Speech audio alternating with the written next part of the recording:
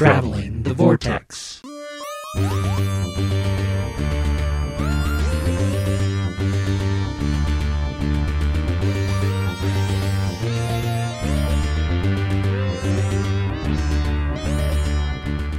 We've joined the Doctor as he travels the vortex and arrive at episode number 442, where it's Spooky time.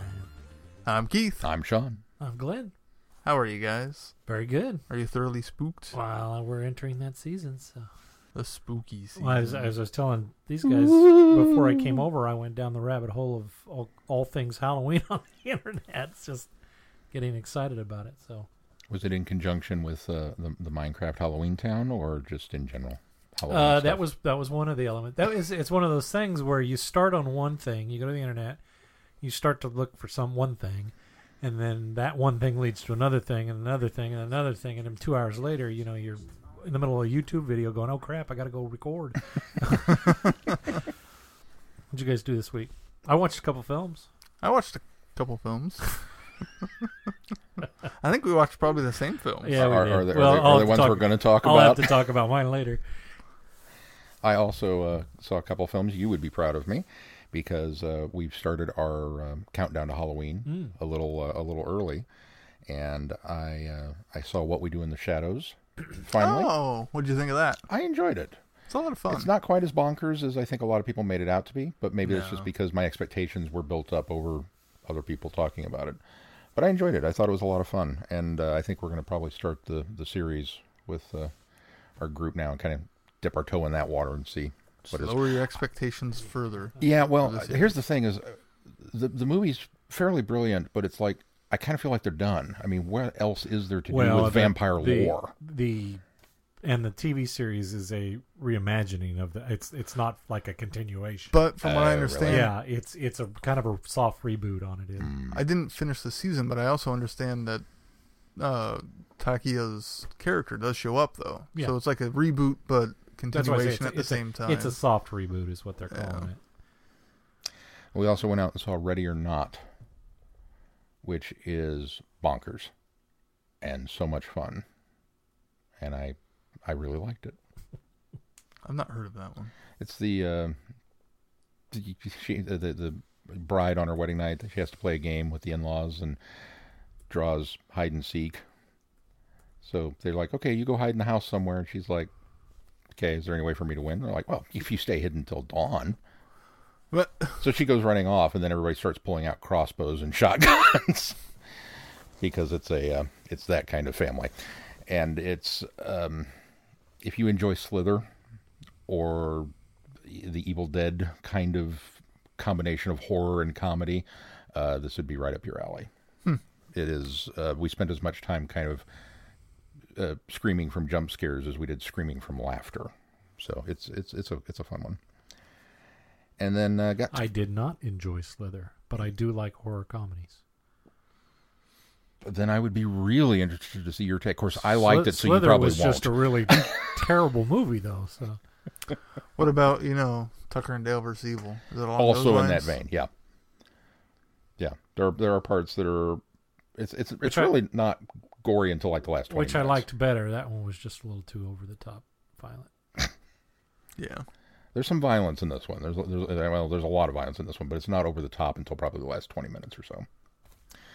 And then got to go out to the Fathom event for Star Trek: The Motion Picture for the 40th anniversary. That's fun. It was fun. Cool to see that on the big screen again. Nice. Keith, did you watch anything? No. I didn't really get around to watching much.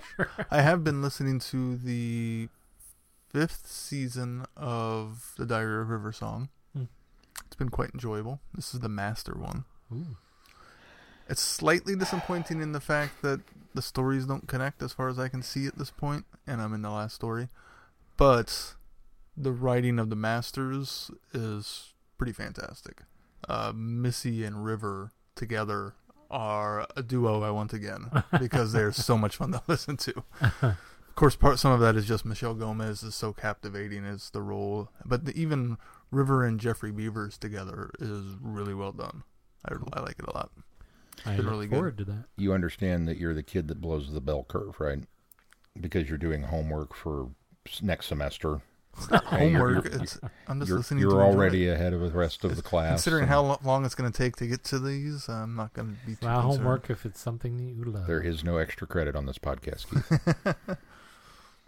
All right. Well, should we move on to feedback? No, let's do news. We can do either, Dang it. whatever you want, Glenn.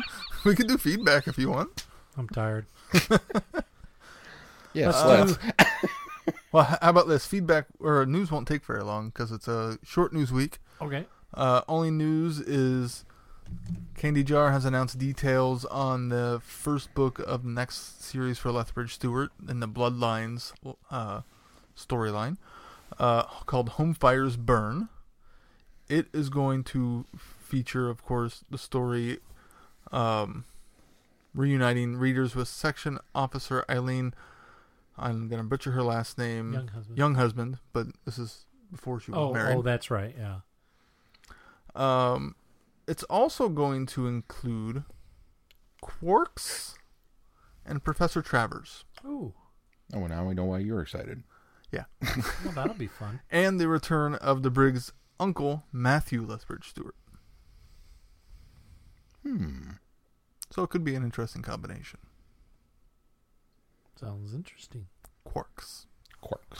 There's a synopsis you can read, or a blurb, as you will, out there. I'm not going to read it now. We've linked to it on our Facebook page. Yeah. So. Go check it out. And pre-order. That's it. All right. Well, let's move on to feedback now. Feedback, we've got a couple pieces from Jamie. He is continuing his rewatch, and he's up to our episodes 126 through 130, and he writes something in Klingon. Hello there, Vortexers. Episode 126, the Tom Baker retrospective. Why is it our resident Star Trek guy won't read out the Klingon? Because I was forced to take crappy French. And all of your Klingon has gone out. Klingon was not offered as a foreign language. Fictitious languages No, it's a real language. got pushed out of It is a real language. Thank you very much. fictitious, but It's not fictitious. It is It's fictitious. made up. But what language is oh, it? well, okay, it's made up. There yes, you go. Made up language. But Isn't all language made up? it is acknowledged as a genuine language by the Language Institute. They treat Klingon with no different. It and Dothraki, right? I believe it. That one's also in there. Yeah, just recently. That was just added. Yeah. But anyway, no, I haven't studied. Hello, Vortexers. Episode 126, the Tom Baker retrospective. First of all, You're not even going to give it a stab. my throat hurts. I don't think I could do this justice. Quavan Tulu. Maybe. I bought it. All right. Well, You could have done that, and none of us would have You questioned it. wouldn't have questioned me at We all. wouldn't have, but anybody else that listens to this that are huge Star Trek fans and no Klingon probably. Just That's terrible. Just throw an edit in there. My accent is my Midwestern accent. Is, Sean, in 3 years of studying French, you did that Klingon better than you do your French. That is true. I do not deny that.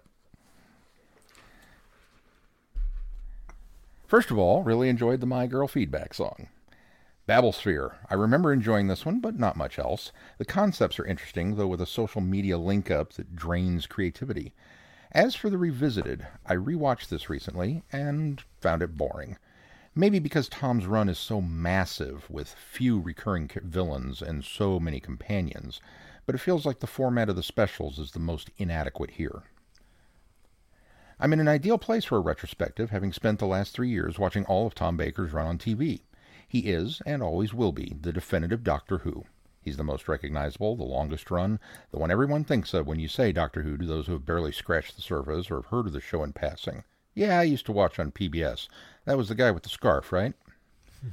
Tom's Doctor went through phases that are rather different.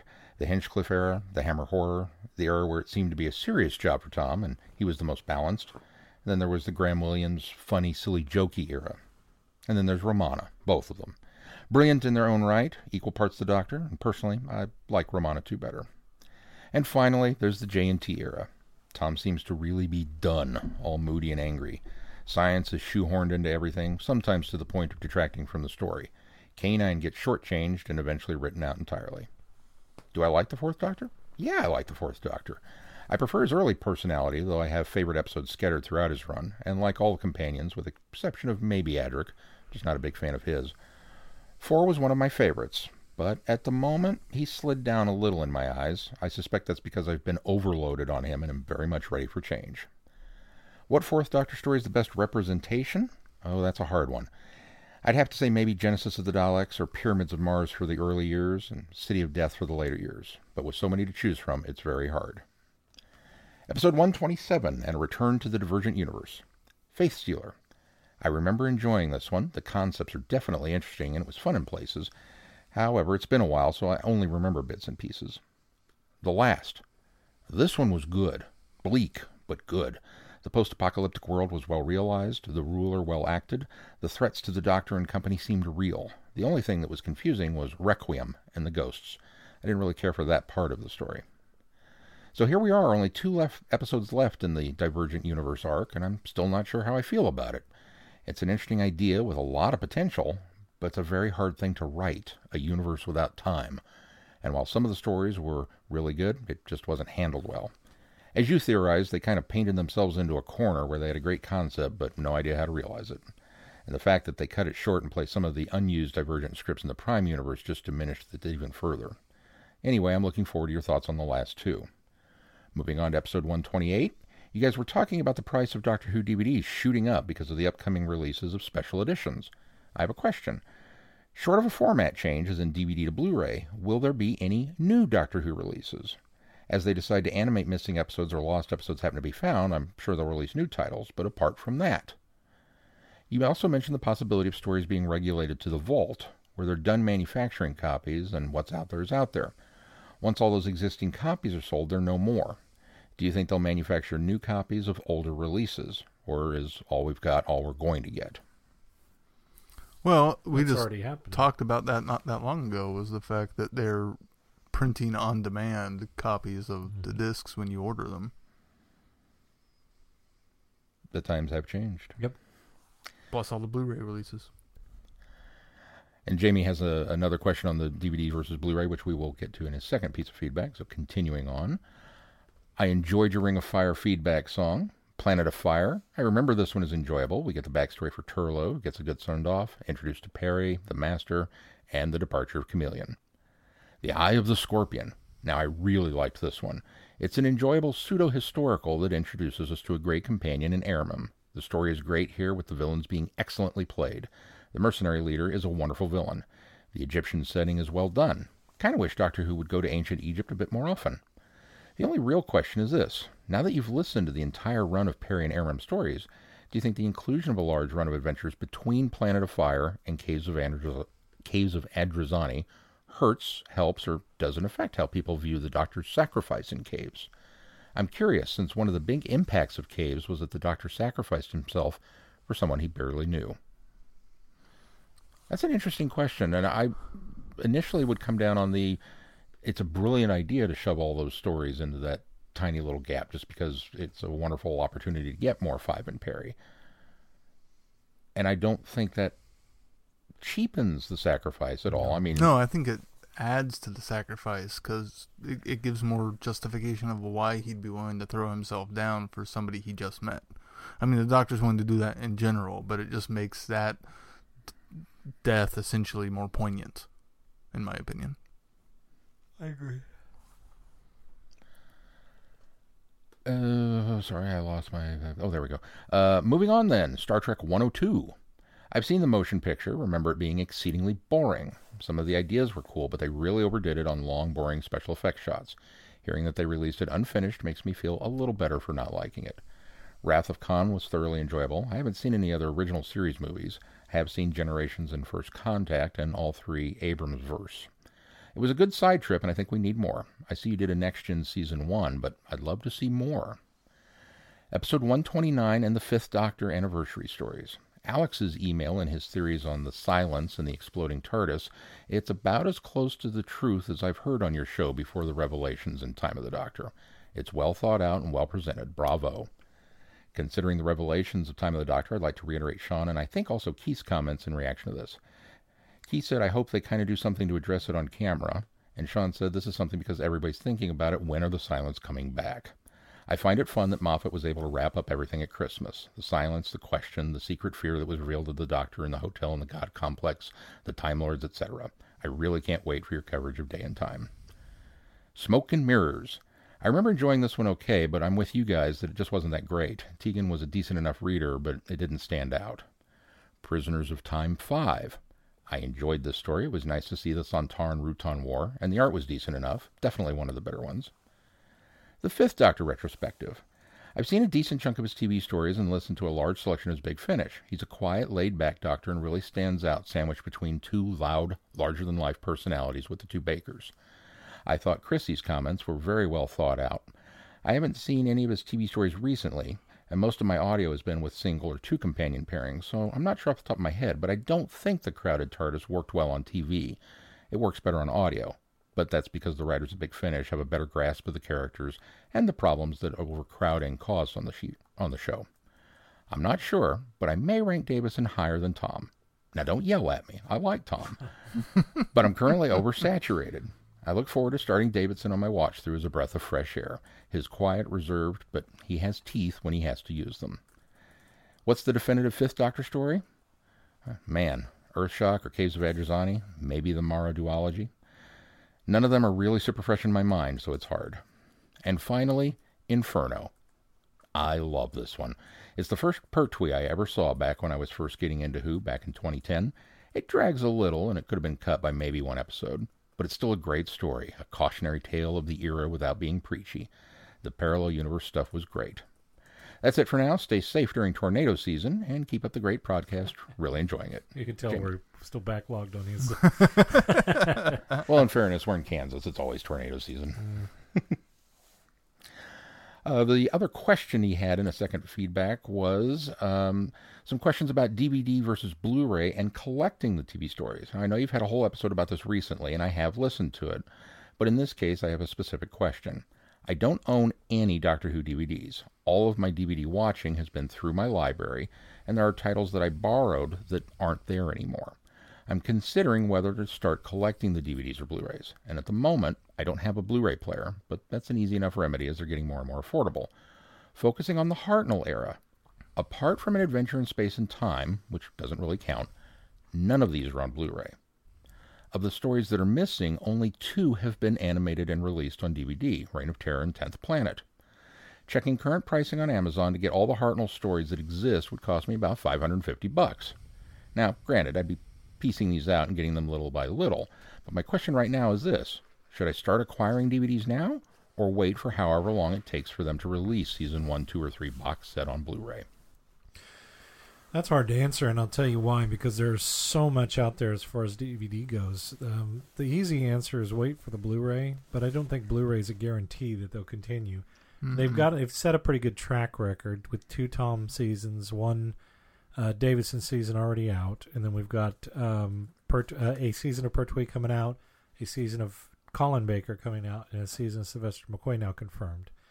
So it seems like they're on track to try to get everything out on Blu-ray.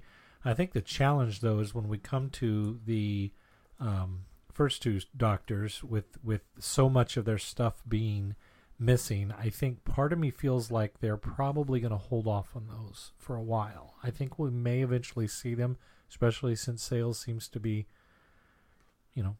doing well enough to continue not only releases in the UK, which they are obviously going to be popular, but also in the US. But I think DVD's almost a step backwards, although you don't get... Blu-ray's up converting the quality a little bit, but they still look great on DVD. The problem that you'll find, though, is, especially right now, we've got this benefit of when we were chasing down Web Planet, or when I in particular was chasing down Web Planet and the Time Meddler, those things, because they were out of print and they were second seller discs, they were super high, but you have the benefit now of those, as Keith was mentioning about the represses, you have the benefit now that BBC's doing DVD on demand, and so those are actually been priced down to $19.99, whereas before Web Planet you couldn't get at one time for under $120, and Time Meddler was up around that as well. Yeah, those are being repressed by BBC, the shop BBC. So, I would definitely recommend not buying anything more than a $20 disc. Yeah. Maybe 30 if it's the Rescue and the Romans, where it's a big box set, or the Chase and the Space Museum and something like that, where you're getting more than one story. But because of the Blu-ray releases possibly on the forefront and on the horizon rather, I would be very hesitant to buy any more DVDs of any of these stories unless it's like a brand new release where it's in animation. Yeah. Sean and I, we kind of were in the benefit of buying a lot of our collection when they were street value, or street date, not street, retail value. But I've been slower along than Sean has, and I'm finally at a point where I'm only 4 stories away from finishing my DVD collection. And there's 2 of them out there that, quite frankly, unless they drop considerably, I won't end up purchasing. And I know Sean's just sitting on 1 story he's missing, and that particular DVD is still. Although it's come, you're looking for Fenric, right? I'm looking for Fenric, and it has come down quite considerably. But realistically, and those might come further with the Blu-ray coming out. Well, that's just it. As of right now, I could pre-order, even if I went to and got it from England and had it shipped, I could pre-order the Blu-ray box set for about the same price as what the 1 disc of getting Fenric by itself on DVD would be. So I know that previously when we discussed this, I was very much in the, if you already have it, I didn't see that it was necessarily worth upgrading camp. But Jamie, in your position, I would definitely go Blu-ray, simply because, yeah, you're going to have to wait a while. The Hartnell and Troughton stuff, with as sparse as some of those seasons are, it's going to be difficult for them to put together a comprehensive Blu-ray box set, unless that's what they decide to do, is here's the whole Hartnell season, everything that's available. And I don't think they'll go that route. I think they'll continue to try and do it season by season. I also think they will probably wait until rather late in the Blu-ray run to start issuing those, because they're going to hold out as much hope as possible that either A, these episodes do turn up and are found, or B, that they can get them animated, and then they'll include them. Well, as I don't part know of that they're set. holding out hope that they can animate. I think what they're doing is they're waiting to figure out how to most logically and affordably animate them, is what they're doing. So, from that standpoint, yeah, it's going to be a while, because I think you could probably, we might see the second season. It's the last season of Troughton is complete, right? We have all the stories from. No, we don't have any. No season of Troughton is complete. No season of Troughton's complete, even with the animation. Even with the animation. Okay. So yeah, then it's going to be a while, but for the price difference, I mean, if you averaged out the $550 that you're paying for the Hartnell season, and like if you looked at Tom, and obviously 7 seasons of that, that's insane. Well, and I don't know how much of a completionist you are as well. I mean, Sean and I have this illness.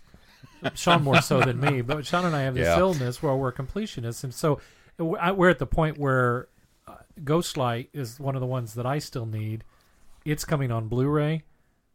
After the first year, I still will buy the DVD, because now I'm so close to the finish line that I can't sit there with a hole in my collection. And if I were down to just one like you are, I'd be doing the same thing with Fenric. I'd be going, okay, I have to buy it, because now again I would play the long game and wait until it came down. And realistically, I probably will, even though the Blu-ray's cheaper. I'll wait until I can find it. It'll be part of the fun now. It'll be a hunt. Close to when that Blu-ray comes out, I think. Second seller Ghostlights and Curse will come way down. Curse has already dropped about $10 since the last time I checked on it. So has Ghostlights down to $79 now. It was up over $100. So. But now Keith is kind of the other end of the spectrum, whereas Glenn and I are completionists. I already don't have anywhere close to a. But he collects the stories. You just collect the ones that you like. Right? Yeah. Which creates a little bit more of a challenge when I'm looking at the seasons, because then I've got to weigh, okay, how many of these stories do I like in this season? And how often am I actually going to watch some of these other ones? So if it's a season where, yeah, there's a couple great stories in there, but there's enough other clunkers for me, I probably won't pick up the Blu-rays. And he's okay with that. Yeah, and I'm okay with that. Glenn and I are over here twitching. So I think a lot of it will just kind of depend on... Although that being said, if I find the Blu-rays cheap enough, I'll still pick them up. Yeah. I think a lot It's of it all will about just price. depend on what your particular personality type is, what you're okay with having on the shelf, and, can you play the long game and wait them out? Yeah. And if you can, then I would definitely say Blu-ray is the way to go. And if you want them now, or if you don't mind having a mixture of both, then by all means, start picking up the DVDs secondhand or, as cheaply as you can, and then buy the Blu-rays that are available. It looked like they were on track for the Blu-rays to release 3 a year, and now it's looking like they've bumped that to 4 a year, so 1 each quarter. So Yeah. it may come out quicker than we expect. Hope that answers your question, Jamie. All right. Any other feedback? That's it for feedback. All right. Well, let's move into our reviews. Sean, explain a little bit about what we're doing. It's spooky time. So we thought it would be fun to do Beyond the Doctor, which is a revisiting of a concept we did back for the 50th, where we're going to look at the actors who have played the Doctor, but not in Doctor Who. We're going to look at some movies that they've done outside of the TV show. And specifically, because it is spooky time, these are all horror, thriller, they're spooky movies. Yeah. So we've got 2 of them for you today. What order are we doing?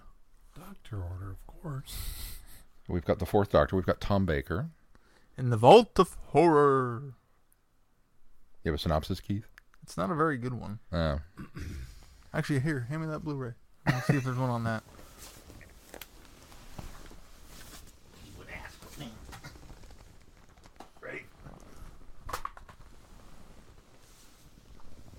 Oof. 5 unsuspecting hotel guests step into an elevator, which leads them into an underground vault. Trapped with no way out, each guest shares a gruesome tale of an encounter with death. But as the stories unfold, the men begin to suspect that their presence in the vault is no coincidence, and that the only way out is death. Bum, bum, bum. This was a hotel? Really? I did not get that at all from the watch. Yeah, I didn't. I thought it was like an office building or something. I just thought it was a nondescript building. I wound up in the sub-basement. So this is Glenn and I's at least second viewings. Yeah. But you're first, right? I had started it and got through the first segment, I don't know, last year, the year before, whenever I borrowed this from you. And then, so this was my first full-time through, yes. What do you guys think? I enjoyed it just as much. Yeah, I did too. I mean, this is right in line of a lot of the films that I like. I really like kind of those British comedies, British horrors from the late '60s and early '70s. Hammer horror films are among some of my favorites, but also another group that was doing the basically the same style of horror was Amicus, which was kind of their rival company that they were releasing. In fact, they would borrow or steal actors back and forth from each other, and so a lot of times you'll see, Christopher Lee and Peter Cushing in both Americas and Hammer horror films. Amicus. I keep saying Amicus. What I really like about this is when I was a kid, some of my favorite comics were the E.G. comics. And at the time that I was reading them, most of them were reprints of the stuff from the 40s, 50s, and 60s. Because EC Comics was, really anthology horror stories that back in the day that were really kind of in this style and vein of how this is put together. And this particular story is actually a sequel to Tales from the Crypt, which was cleverly included in this particular movie when the author guy the writer is reading the Tales from the Crypt novelization. And there's an EC comic laying on the table next to him that they pan across, which I thought was pretty cool, which was Vault of Horror. I think the ironic thing about this is none of these were all adapted from stories in EC Comics. None of them came from any of the Vault of Horror line. I think 3 or 4 of them were from Tales from the Crypt, and one of them was from shock suspense stories. Do you think some of that is part of why they would have named this one Vault of Horror instead of Tales from the Crypt 2? Well, Was that because the U.S. version of Tales from the Crypts may have launched around then? And no, then it was no. in There's confusion? no Tales from the Crypt in visual media didn't launch until the 90s on HBO or late 80s. Oh, on okay. Now, HBO, well, so- correct me if I'm wrong, because I'm more familiar with the HBO Tales from the Crypt series, which you're right was the 90s. But wasn't there an original television series that this was kind of an updating of? Didn't it air in the 70s or something? Or am I way off base? Not with that I'm aware of.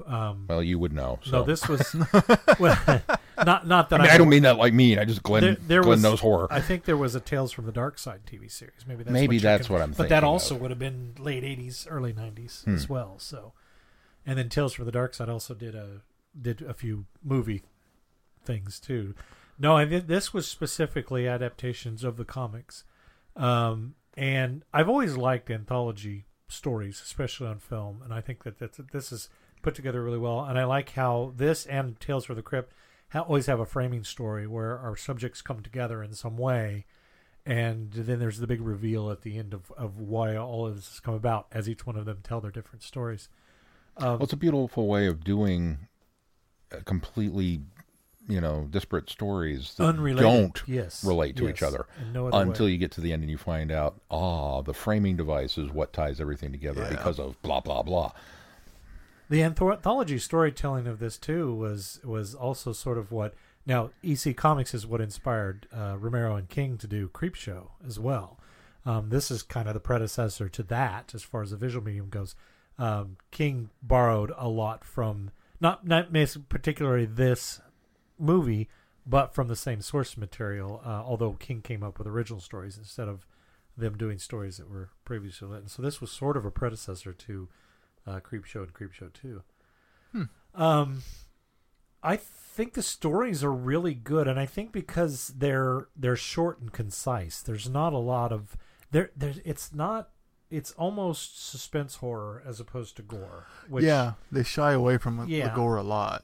we do, I think the one that's The Neat Job with Terry Thomas and Glynis Johns, probably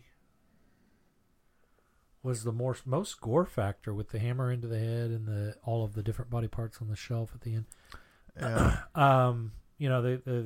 The one guy gets clubbed in the grave, and I guess there was one. I guess the Baker story was pretty gruesome too, with the arms getting chopped off. But you never actually saw much of that. Well, that one I There's more thought you saw blood. more of than I expected to for a 1973 British horror That's film. probably the uncut version you were watching. Oh, that's true. I did watch the uncut this time. But overall, they're great stories. But to focus down, to narrow down my favorite story in this, and there could be some subconscious bias in it, but my favorite story really is the Tom Baker story, where he is the artist that ends up with a bit of a cursed Midas touch, gets the voodoo from the guy in Haiti, the Haitian guy, to essentially take revenge on the guys that wronged him, that undersold his paintings and then sold them for more money because they actually were good. I think there's a reason they saved it for last, and that's because it is the best. Yeah. It also seems the longest.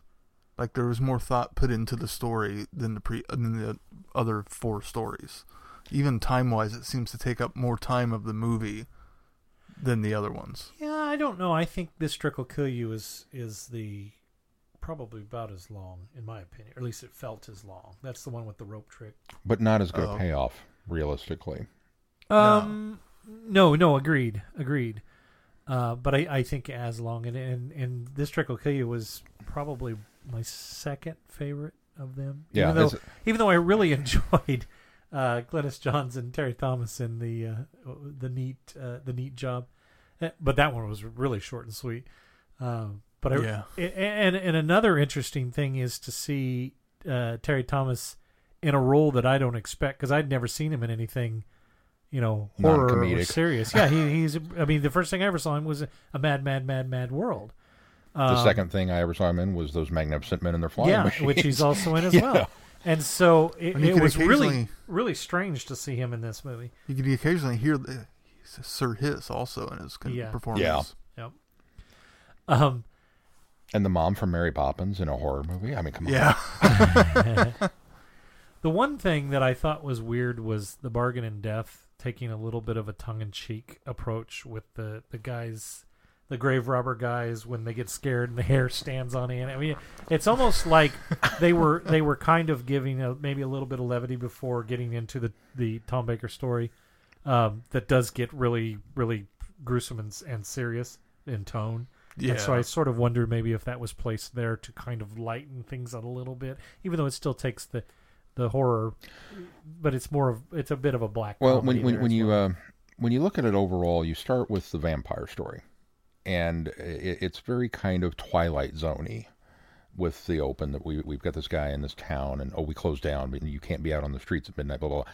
And then it takes this weird turn where he goes to visit his sister, and you're going, where are you going with this? And then he kills her, and suddenly he goes back outside and it's like, dude, everybody has warned you not to be out after dark, and now you've committed a murder, and you're going to go to eat? And he goes to hang out at this cafe. They come out at night, sir. Mostly. Mostly. And then we get the vampire reveal. But the vampires are so bad because of... The teeth at the end. Yeah. The scene with all the teeth, it was, it's laughable. Oh, I think it was a bit campy, but I really enjoyed it. And I think the big twist to that one, which the first time I saw it, I did not see it coming, is the fact that his sister was one of these vampires, which I thought was really, really interesting. Yeah, because it starts out with the guy killing the guy that was looking her up because he's about to go murder her, so he can't have any witnesses. He goes there and murders her because it's a money, plot.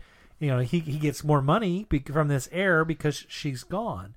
And then for him to get his comeuppance by going back to this, and the arrogance of the fact that he goes there first, and they won't serve him because they're closing, and he, leaves thinking that's strange. It's just now getting dark.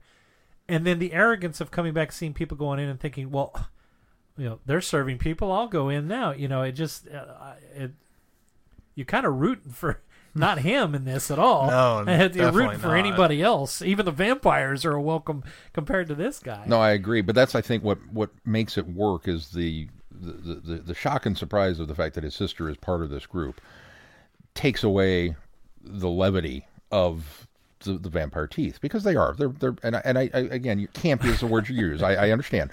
They're poorly portrayed vampires on screen, but because it's campy, you allow it. But to start with that episode where we go from a Twilight Zone feel to a kind of a camp, and then it gets a little darker with the neat job, and then it gets a little, which again, you've got Terry Thomas, so you don't necessarily expect darker. Right. You Terry Thomas and Glennis Johns, you don't expect a dark story with that, but it kind of goes there, and then you get the grave robbing job, next was the Trickle-Tilio. The Trickle-Tilio, which is a very kind of,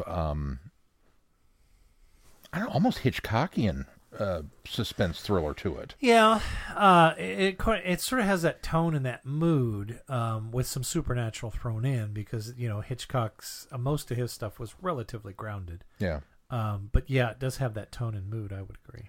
And then especially the kind of shocker at the end with how that one comes about. It's like, whoa, okay. So then I think you maybe needed to go back to a campy moment of levity before getting into the Tom one. Sure. So I think that was designed on purpose to roll out that way. Yeah. And Tom is great. He is. Tom is so good. Always good. And that sounds strange to say. He plays it with such refined, bubbling anger. Yeah. He Yeah. never goes over the top with his. He doesn't go screaming and yelling. He just simmers and boils, and you can just see it underneath the surface of him just getting madder and madder until he goes and does this. And then as he does it, just the satisfaction of what he's doing, he all portrays on his face. It's very well done. And watching Tom Baker in Doctor Who for so many years, and now he's got acting chops in there too. Don't get me wrong. When he's serious, he's serious. But to see none of that, twinkle in the eye or that smile or that it's really odd to see him as an actor in something so serious and solemn through the entire piece. Mm-hmm. I thought that was it's almost jarring the first time you watch it, even though his performance is fantastic. Yeah. And he really is, his eyes smolder when he's playing angry. And it reminded me quite a bit, actually, of his turn in Sinbad. Yeah. Is it Golden Voyage? Golden Voyage of Sinbad. Where he's, the evil vizier, and he's doing this thing. But that one's a little more campy because of, it's Sinbad. But just the presence that he brings to the screen through just his eyes is incredible. And so that made me very happy. And I loved the ending. The ending of this was so cool. The ending of the story? Or the ending of the story. Yeah. Of his segment. Story. Yeah. Not necessarily the ending of the overall, but we'll get to that. Well, it's so well written, especially in the way that the deaths are brought about.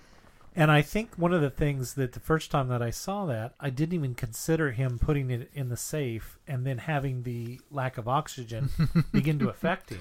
Yeah. Because they let that kind of play out. Because he has it in the safe for quite a while before he paints all those pictures before he loses the air.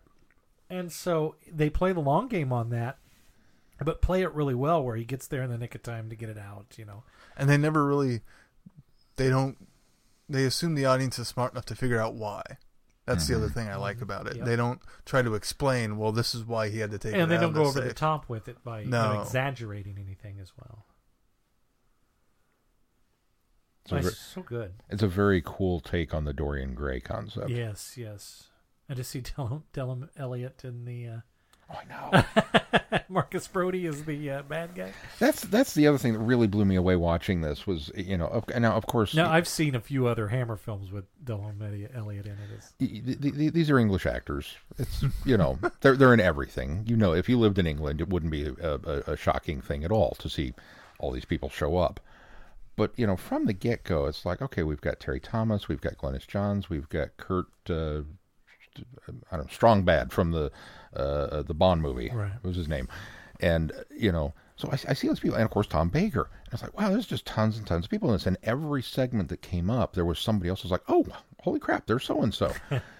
And then Brody, Marcus Brody, my old friend, he shows up. And, that was kind of the icing on the cake there.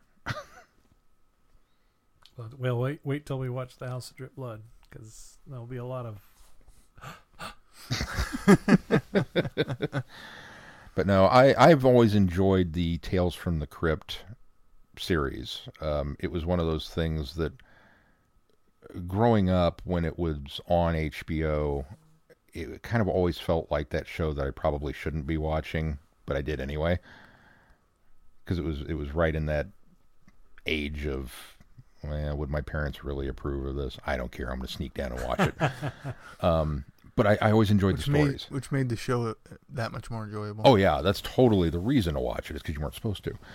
But I've always enjoyed that type of story, and more specifically, that kind of wry humor that those had. Mm-hmm. And it's easy to see now where they got it from, because it's obviously there in the source material. If these people were able to kind of pull that same trick to it. I think what these lacked, and that Tales from the Crypt on HBO did right, was having the host, because the EC Comics were always bookended with the Crypt Keeper or the Vault Keeper or the something witch. The other one had a witch, and I can't remember her name. But they always bookended them, and I think that's one thing that I think they felt would not come across back in at least 1973, that HBO gave it a try and gave it more of that authentic EC Comics flair. So this would have been neat to see that sort of thing, but I can understand why they didn't go that far with it. And you didn't like the twist reveal at the end? After we get done telling the stories that each of these people has done something that maybe they shouldn't have, to then reveal that, yes, we're all already dead, and we march off into the... It's a trope. Yeah, I think that was. Yeah, it's a trope. But if you'd have seen this in '73, it wouldn't have been as tropish. So. You're absolutely right. It suffers due to simply the time Benefit frame. of hindsight. One thing that makes it feel a little less tropish to me is the line at the very, very end of that's their punishment of having to relive these stories every day for eternity. Night after night after night Yeah, after night for eternity. that was Still tropish. still tropish, but it kind of the fact that they were all dead the whole time. That aspect of it is lessened. Now, correct me if I'm wrong, because But that happens to be a trope I like. Yeah, so I'm for more forgivable. right. you're going to push this boulder up that hill. Correct me if I'm wrong, because I will be honest. By the end, I watched this fairly late in the evening, and by the time we got through the Tom one, I was starting to, as engaging and enjoyable as it was, I was starting to get really, really tired. At the very end, the guy that's delivering that line turns around and walks back into the vault And disappears. But he was one of the five, wasn't he? Yeah, he was one of the 5. Mm-hmm. And which one was he? The rope trick guy. He was the rope trick. Oh, he was Kurt. Okay. Yeah. So does that mean that Kurt Jurgensen? Jurgens. Keith Imdaba. Kurt Jurgensen. Stromberg. But so does that imply that he Kurd. Does that imply that Jurgens. Jurgens. Does that imply that he then isn't in hell?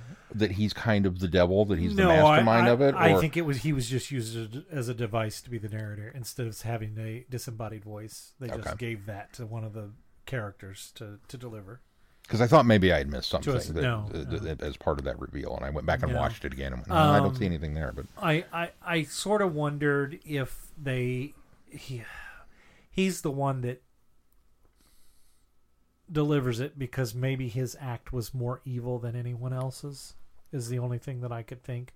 Although I think the first guy certainly I think were the most deplorable. Yeah. The first guy just cold-bloodedly killing for money, and then him killing for money because he wanted a trick. In reality, Terry Thomas's character gets really kind of the short end of it. His only sin was he was so organized. I mean, it's Glennis John's character that kills him. Mm-hmm. But and then the graveyard robber guy, it was money, but it was almost it verged on the side of a victimless crime. It ended up having many victims in the end because I mean it goes south. Hoisted by your own petard. But he's ultimately it's a money grab is what it is, and so he doesn't intend any deaths. But I mean even he, and I guess he did have the gun and say he didn't need to. He was going to pull a fast one on the guy that was supposed to be stealing or in on the fraud with him because he does have the gun and says, little you do, I don't need you after this. And of course the friend's thinking the same thing because he's just going to drive on past the cemetery. So I guess he does maybe have some murderous intent, but it really seems like there's only 2 of them that really were the ultimate bad guys. But they're all getting the same punishment for different variations of evil, I suppose. That's the only thing. The only way I could rationalize is that they needed a vehicle. They didn't want a disembodied voice. They didn't want a narrator because we haven't had a narrator. They've been conveying to the audience this entire time that you could have easily had a host in there asking them about their different dreams, but they self-engage in that, and so they needed somebody to deliver that line. And I almost wonder if it wouldn't have been better had there been a butler. Or something that was serving tea and then left the room when they would share stories and then came back in. I don't know. Which would have put it more in line with the comics where they did have a host for the particular stories each time. So that would have maybe served that purpose. It's enjoyable. And a concierge would have let me know that it was a hotel. It's so. I'm so glad I bought that disc because when you pointed that out to me in there, I had never seen that one. I think I had seen Tales from the Crypt, but I'd never seen Vault of Horror, and I'm so glad I picked it up. I'm gonna practically got it for free. In yet another case of serendipity, Yeah. that we found this while we were At a hosting. Slash and Bash convention, which is a horror convention or a horror film fest, and it had a Doctor Who actor in it. That's funny. That we then wind up covering on our podcast. Yeah. And Meant to be. we're circling back around because we will be attending Slash and Bash this year with that theme in mind. So, very good. Well, shall we move on? So from the 4th Doctor to the 9th Doctor, we're doing Christopher Eccleston, and he has a fairly big role in 28 Days Later. 4 weeks after a mysterious incurable virus spreads throughout the UK, a handful of survivors try to find sanctuary. Bum, bum, Which bum. is from IMDb, because the back of the DVD just says, hailed as the most frightening film since The Exorcist, acclaimed director Danny Boyle's groundbreaking take on zombie horror isn't just scary, it's absolutely terrifying. That is the most It tells you incorrect. nothing. It's the most about the incorrect movie. statement I have ever heard about a film in my life. This was, No, there's part of that is true. It was groundbreaking. It was groundbreaking. it was groundbreaking. Yeah, I'll give it that. And Danny Boyle is an acclaimed director. That But he that is a- now. He wasn't back then. No, he was. This was post Trainspotting. He got huge Oh, I acclaim guess for Trainspotting. yeah. Trainspotting is what kind of propelled him. But this was Yeah. still early on. It was still pre-Oscar. I didn't. Well, it was. It was. I did not think I would find a Danny Boyle film that I didn't like until this one. Really? Yeah. Wow. See, I wasn't that fond of Millions. It Oh, was I forgot okay. about Millions. Yeah, Millions was just okay. I didn't hate Millions. I didn't No. hate this, but I didn't like it. It's boring. It's a boring film where nothing goes on for about 2/3 of the movie. It's more of a buddy road trip than it is a horror film. It's people trying to get from one destination to another, and occasionally, It's proto-West Occasionally- Walking Dead. yeah, it really is. In fact, when the guy wakes up in the hospital, I thought, oh, well, Walking Dead either ripped this off ripped theirs off of this, or this got ripped off of Walking Dead when it was a graphic novel. I don't know how the graphic novels. Now, okay, let me back up Graphic here novel just a starts second. the same way. Is this your first viewing of 28 Days Yeah, Later? I had never seen it. Really? Yeah, this was it. Wow. This was my Okay. first time. And I bought the silly thing. Of course, I got it for like $3 because I had credits on Google Play Store. So I bought it on Vudu, and so I got it for super cheap. And You should have taken me up on borrowing it. I should have, because that was $3 I want back. No, I'm giving it a really hard time, but Christopher Eccleston, who I'm excited to see in this movie, doesn't show up until an hour 8 in. Yeah. So he's not even in the first half of the film. And that's the other thing is, so I appreciate what Boyle's doing here, but we've got an infection that is released because of people wanting to do the right thing. And then we end up with a quarantined, infected, we don't know it's quarantined until later, but an infected British island until, with zombies who Well, and we really still...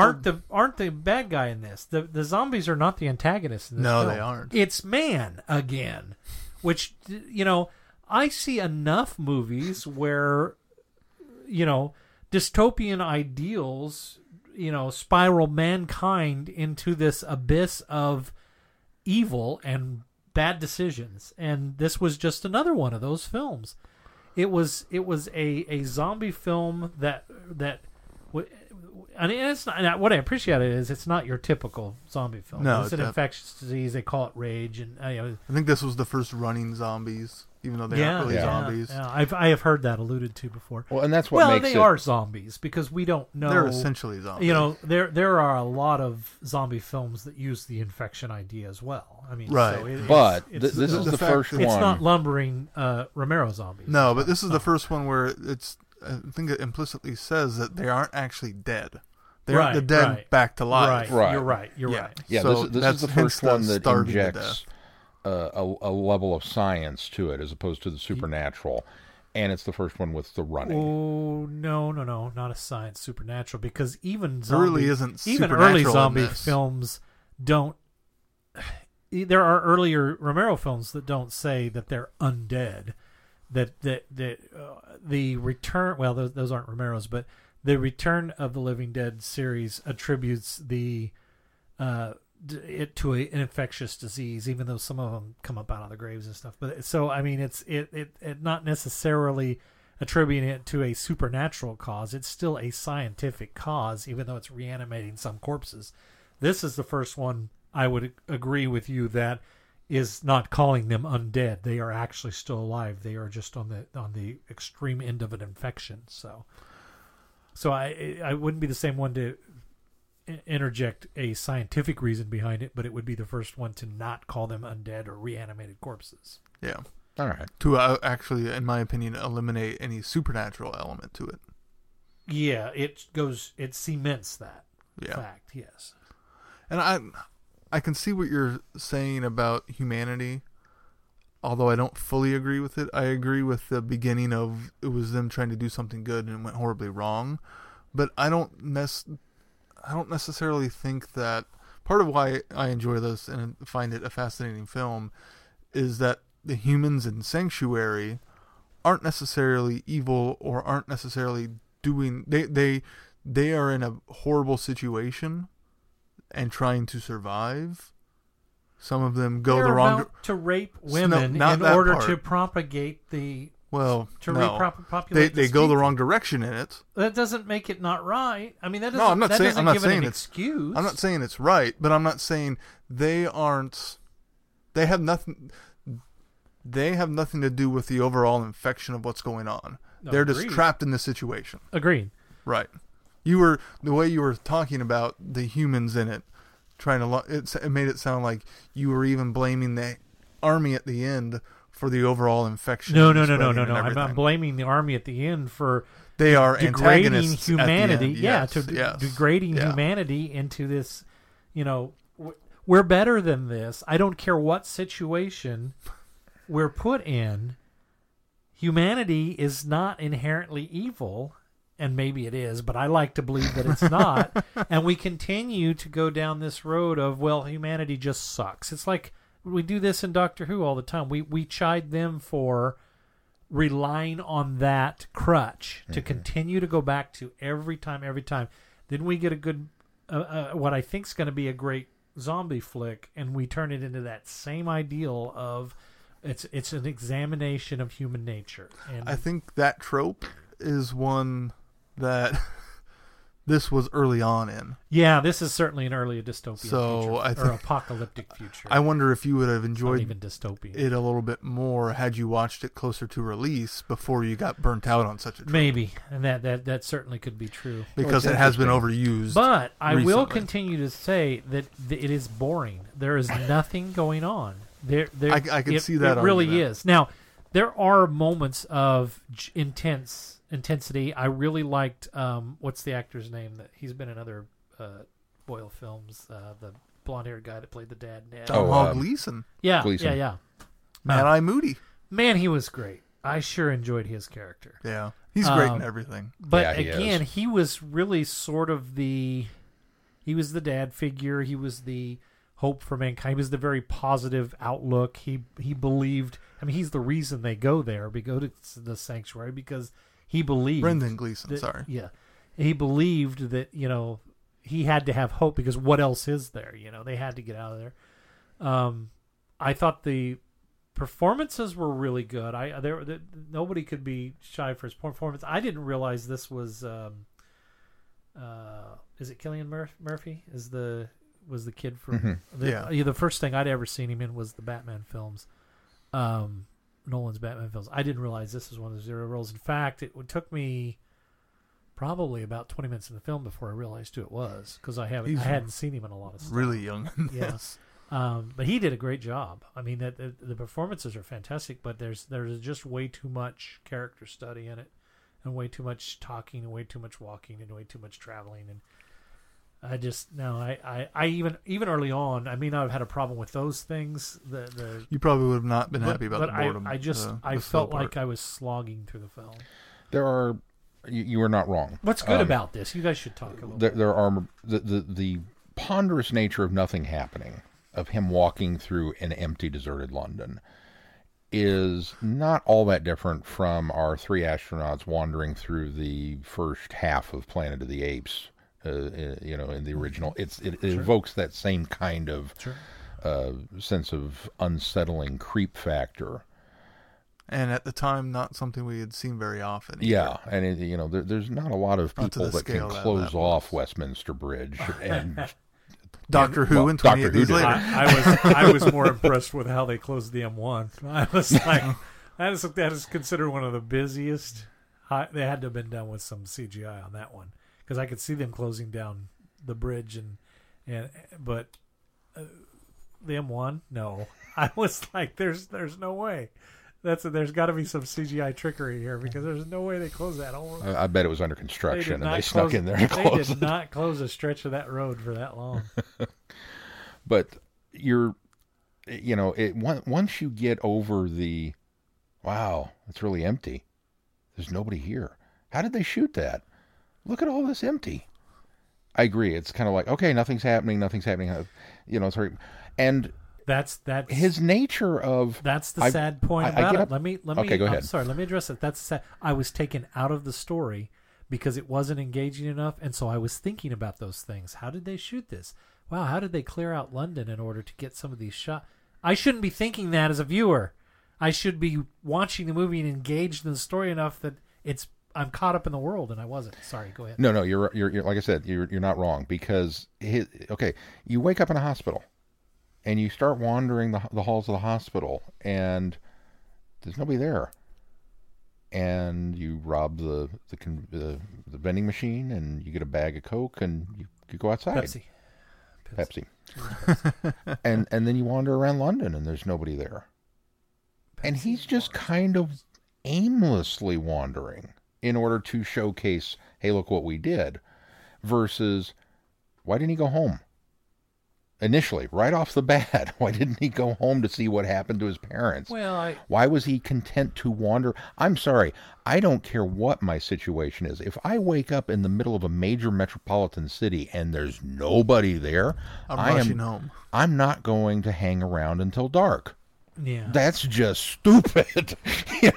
Well, I gave him the benefit of the doubt that he was headed home. He just had to cut through all of that metropolitan area. He just took and a sweet time. Well, and I don't know.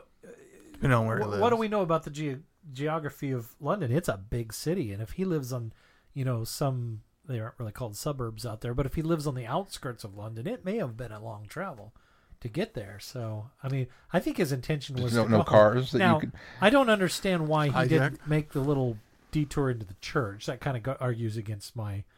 I mean, I guess he was. And then I'm going to go upstairs. Really trying to. Well, he. Yeah. Nah, you've suddenly crossed over into becoming one of those characters in a horror film that deserves what's coming to you because you're making bad decisions. Mm-hmm. And then he's shocked when this deranged priest charges him.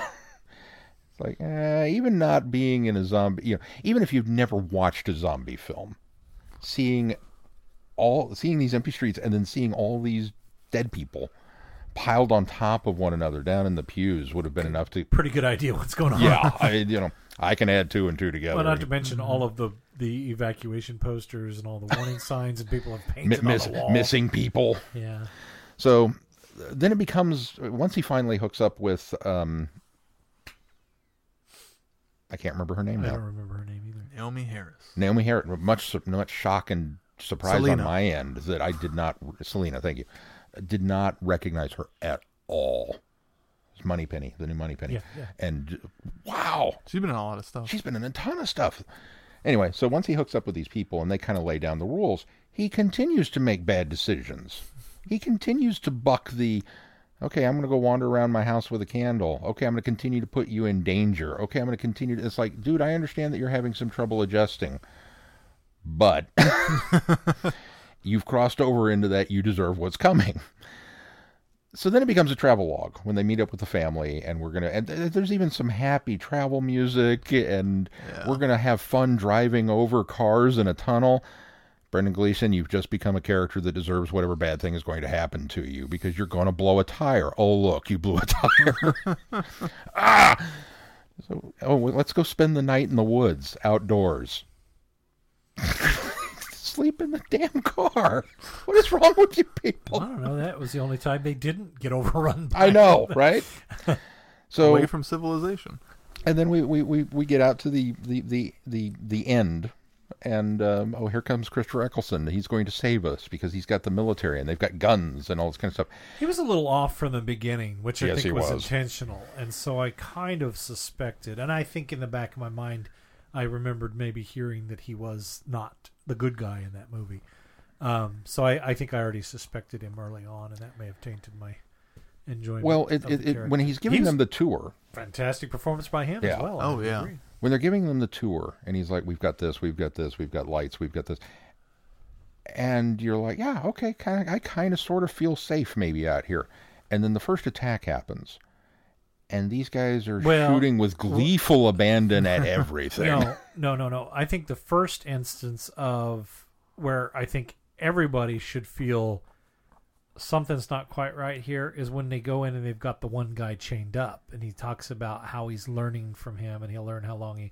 Now, while on the surface it's very much experimental, and where it's militaristic to find out to learn more about our enemy. It still is one of their former guys chained up in a yard, and so that's what kind of puts you off of it. It's supposed to put you off of him a little bit at first, and then the Now, the whole dinner conversation. Yeah. And the whole shades of the black hole. eggs. Yeah. Yeah. Very much so. I didn't think of that, but yeah, you're right. Isn't it? Maybe because I just watched that one recently, but Yeah. I've always loved No, how creepy Reinhardt is in the black hole. That didn't come across until you just said that. You're absolutely right. It's very much shades of that. But yeah, the attack comes and they all go rushing out to shoot at everything that moves. Which, okay, maybe that's warranted. It's a zombie. Oh, you know. sure. But yet, I don't care how well fortified you are, you're going to run out of ammo. Somebody somewhere should be thinking of this, and nobody's thinking of this. So if you didn't question these guys before, now the question should be popped up front and center in your brain going, we are not safe here. Because these guys have all gone Apocalypse Now. Mm-hmm. They're all Colonel Kurtz. Very much so. They're off the reservation with how nuts they are. The keeping the guy locked up, while distasteful, and I can justify that, quite honestly. I can too, and I think you're supposed to be able to, but you also have that trigger of that still doesn't set well, though. You Yeah. know, so I think that's why I'm saying I don't think it's the fact that it's one of their own men, Right, not right. just some had they random just zombie. got some random one they didn't know. Yeah, It would be completely justifiable in my head. it But shows the because emotional it's this- disconnect. Yeah, exactly. There you go. But by the same token, and then, we laugh because there was always all these Facebook polls or whatever about, how long would you survive a zombie apocalypse? I'm surviving. I'm making it out of this because I'm the first person to understand the rules have changed. I don't give two squats about civilization at this point. It's survival of the fittest. Once you get to a safe spot, then maybe you can start to think about that. So watching Walking Dead, I sided with Shane because he was the only one that got it. And everybody hated Shane. I'm like, why do you guys hate this guy? I mean, yeah, he's the source of drama, but he gets it. That's kind of the way I felt about Christopher Eccleston. It was like, he's not a likable guy, but he gets it. Oh, wait, no, he's crazy. Never mind. So, Well, and the way even Christopher Eccleston plays it was, he almost plays it as it's not something that he wants to do, but he has to do something to Yeah. keep his men alive. And, Yeah. and there are a couple of times he's in driven- dialogue that he actually says that. He's or driven to conveys this that. point because he doesn't have any other option to keep his Right. men alive. Right. He promised them, until that line, I would honestly, as off as he is, I would buy his rationale up until the I promised them women. Yeah. You have to understand. It's like, no, you've now gone too far, which honestly is the point where I feel like the movie does fall apart. That's where it spirals out of control. Well, not just that it spirals out of control, but I can deal with the boring travel log in London because of the Planet of the Apes kind of comparison. I can I deal don't know. with The more you talk about this, it sounds like you didn't like the movie either. no. Well, I liked it the first time I saw it. I hadn't watched it for years and years, and I didn't see it upon release. It wasn't until it had already been out on DVD and everybody else had raved about it that I finally watched it. So this is only my second viewing. And I didn't remember much. I remembered the walk. I remembered Empty London, and I remembered the end. But the beginning with the apes, I had no memory of that at all. And in fact, when the leader of that particular group showed up and took his ski mask off, I thought that was Christopher Eccleston. He even kind of sounded like him. And I was like, I don't remember him being in the beginning of this movie. But I didn't remember the beginning of the movie. So, okay, I'm just going to roll with it. And then he shows up later, and he's this major, and blah, blah, blah. And I'm like, when are you going to reveal that you were there for the infection? That you instigated this? And he didn't. And I went, oh, maybe I'm just mistaken, and that wasn't The guy looked like Christopher so Eccleston at all. But it's at that moment where suddenly this movie that had been kind of inventive and unique and different for the things that it was presenting suddenly becomes every other tropey. We're going to put the women in danger. We're going to threaten them with rape. And our unlikable, stupid decision maker, who's been the hero of the film so far, now has to be the hero by going in to save them, even though Naomi Harris sacrificing himself too. Yeah, even though Naomi Harris has been a far superior survivalist and fighter and more competent. But now all of a sudden, because we've introduced her as a love interest, she has to be the damsel in distress. Right. And that's the part of it that I kind of went, I don't know that I like this now. Yeah. But even she still shows some of that same characterization with Hannah and trying to get her to take the pills to She try does. to. Yeah. So she's still trying to be a survivalist in this situation. She just acknowledges that she can't get out of it at this moment. She does get shades of that still in her character. I don't think they abandon it completely. No. They don't abandon it completely, but it's just frustrating that, I don't know, in my mind, it would have been a much more interesting turn of events for her to just come and rescue him again. Quite honestly. Or even have him do what he does because he learned from her, not because she's a love interest at this point. Yeah. It's almost like, well, now I'm in love, so I'm going to do anything I can to save her, instead of how much he has learned from her in this journey, and how much she's learned from him in maybe some of his more compassion and innocence early on. So there's also, if they'd have played it off that way, but they drove the love story home. There's also a switch that gets flipped, because his character in the beginning half of this movie is not the character who is running around leaping over fences and taking out military guys and firing machine. It's like, where was Rambo during all of this stuff in town? No, you were too busy wandering around in the kitchen with a candle, dummy. So it was a frustrating watch for me. Now, Keith, I know that this is, I feel bad now because I've jumped over here with Glenn going, those movies suck. These are strong arguments. I think a lot of them, though, so many zombie movies since this has come back with the same tropes that this set forth more so than this took from. So I think that's part of it, is this hindsight of, this came out in 2002. Mm-hmm. So 16, 17 years later, we're suffering from the same thing we just described in Tales for the Exactly. Or not Tales from the Crypt, but Vault of Horror is, hindsight, it ends up ruining something for us. And unless you can slip back into that 2002 mindset of when you would have first seen it, it kind of doesn't hold up as strongly. And this is also kind of the start of the zombie wave. In 2002 was we didn't reemergence. The reemergence. We hadn't really had a zombie movie probably. I mean, really, since a Romero, maybe it had been a long while. Romero's were kind of heading downwards anyway. Yeah. Well, no, yes. I mean, as far as at their peak, no. I mean, probably the Return movies were probably the last time we really had super popular zombie film. So it's been a while, and then this thing comes out, and then all of a sudden you get zombies in every other horror. 2 years later, the Walking Dead comic comes out. I mean, so the comic was after. It was after. You maybe said that earlier. I don't think I got it looked up quick enough before you guys moved. But this was before World War Z, and before Walking Dead, and before Zombieland, and before the trend had not yet hit when this came out. So it is inventive and groundbreaking for all the things that it did do for the had genre. Romero come back and redid his zombie films even after this, I suppose, because he did Dawn again, didn't he? Or somebody remade Dawn. Zack Snyder. Romero. Yeah, it was Snyder remade Dawn. Yeah, it was this and Resident Evil Oh yeah, that yeah. really launched zombies back into I popularity. forgot about Resident Evil being a. And then Shaun of the Dead also was a large contributor to that. And Much better film than this. I can see the arguments of how slow and boring it is until you kind of get further on. But I kind of like the fact that you had kind of the slow mystery of discovering what was happening in the beginning of it.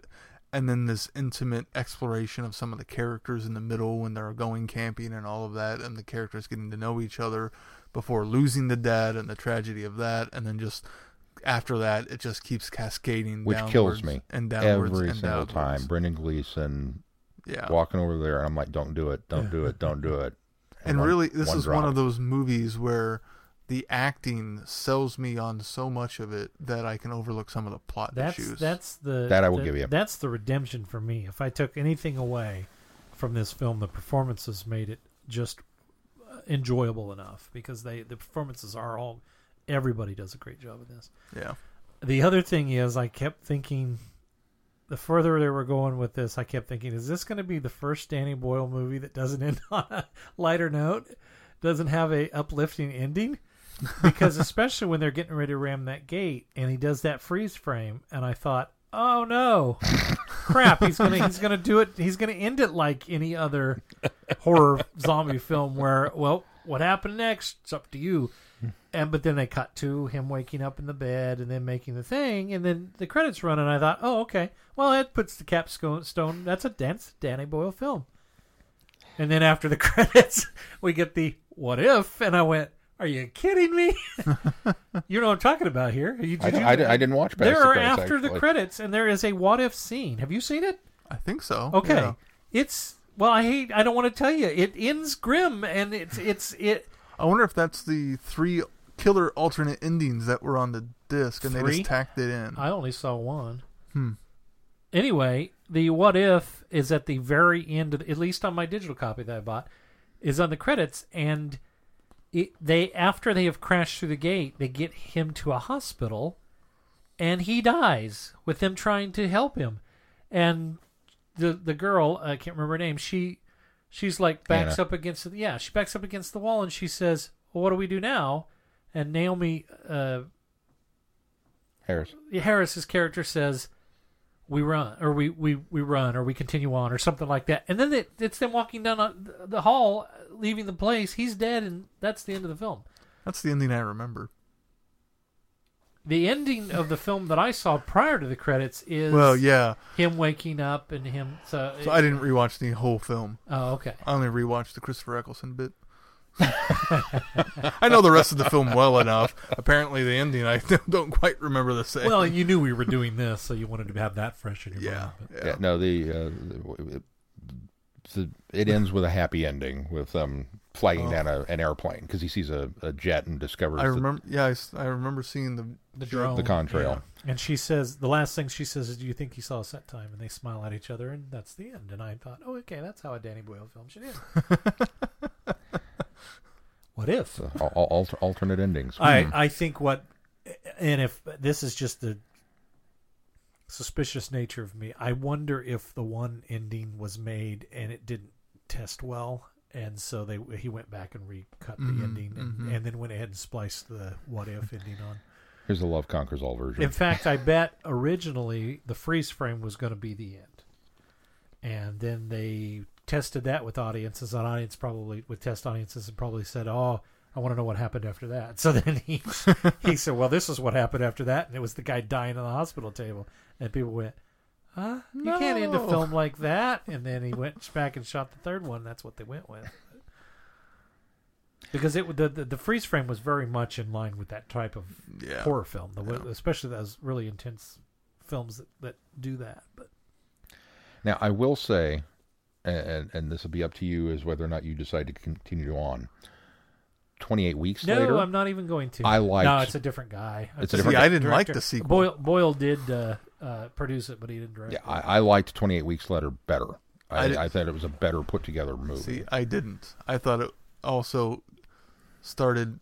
It cashed in on the same cliches too much, Yeah. if I remember correctly. I read the It synopsis was for it. It more sounded in like where I thought this was a unique zombie film. The 28 Weeks Later, I thought was more in line with the standard zombie film. well, and this is one of those ones where I liked the happy ending of there's hope and that the island is really quarantined and everything else out there is probably okay.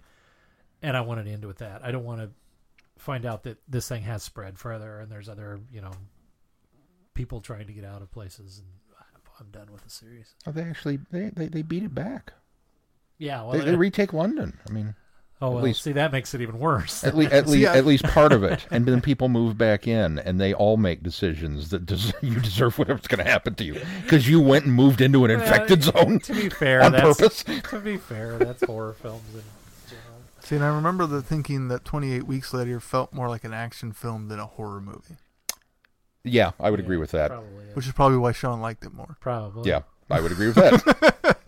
So what are we doing next but week, Sean? but Christopher Eccleston, just to put a circle to back around circle where we back. should have been to Oh, begin yeah, with. yeah. He was excellent. He was very, very creepy and did a lot of it with, I thought, through his vocal inflections, with how he was delivering lines of dialogue. I would agree. And I was impressed with that. And he had blonde hair. And his blonde hair. Almost ginger. Almost ginger. Almost ginger. All right, which ones are we doing next week, Sean? What can I look forward to this time? I think everything else I've seen, though, now. Well, no, there's a few I haven't. Well, next week, our two doctors are the war doctor, John Hurt, and he is in The Ghoul Which I think I've seen. with Peter Cushing. This one is streaming free on Amazon Prime, so if you're a Prime member, you can watch along with us. And then We should mention, if you are a member of Shudder through either Amazon Prime or independently, you can catch Vault Vault of of Horror on Horror. there. Yeah, so I just found that out last night. So The Ghoul, and then Jodie Whittaker is in Attack the Block, which I've not seen either of those, so it'll be all new to me. And I'm not sure. I don't believe Attack the Block was streaming anywhere. Though, No, so you're gonna it have to wasn't. you're gonna have to head out to the video store for that one. But That Or- one's or do a probably the digital newest purchase. of the films that are on our. I think That's so. probably the most recent one. No, No, it's older than you think. is it? What's the most recent one on our list then? Patient Zero. Oh yeah, that's true. Yes, That one just yes, came out. Yeah, I forgot about that one. that's the Matt Smith one. Attack the Block came out in 2011. Wow, I remember seeing that on the front of another Blu-ray that I bought that had just come out, but it must have been 5 or 6 years ago that happens. No, you're just that old. Well, I am that old, but all right. Well,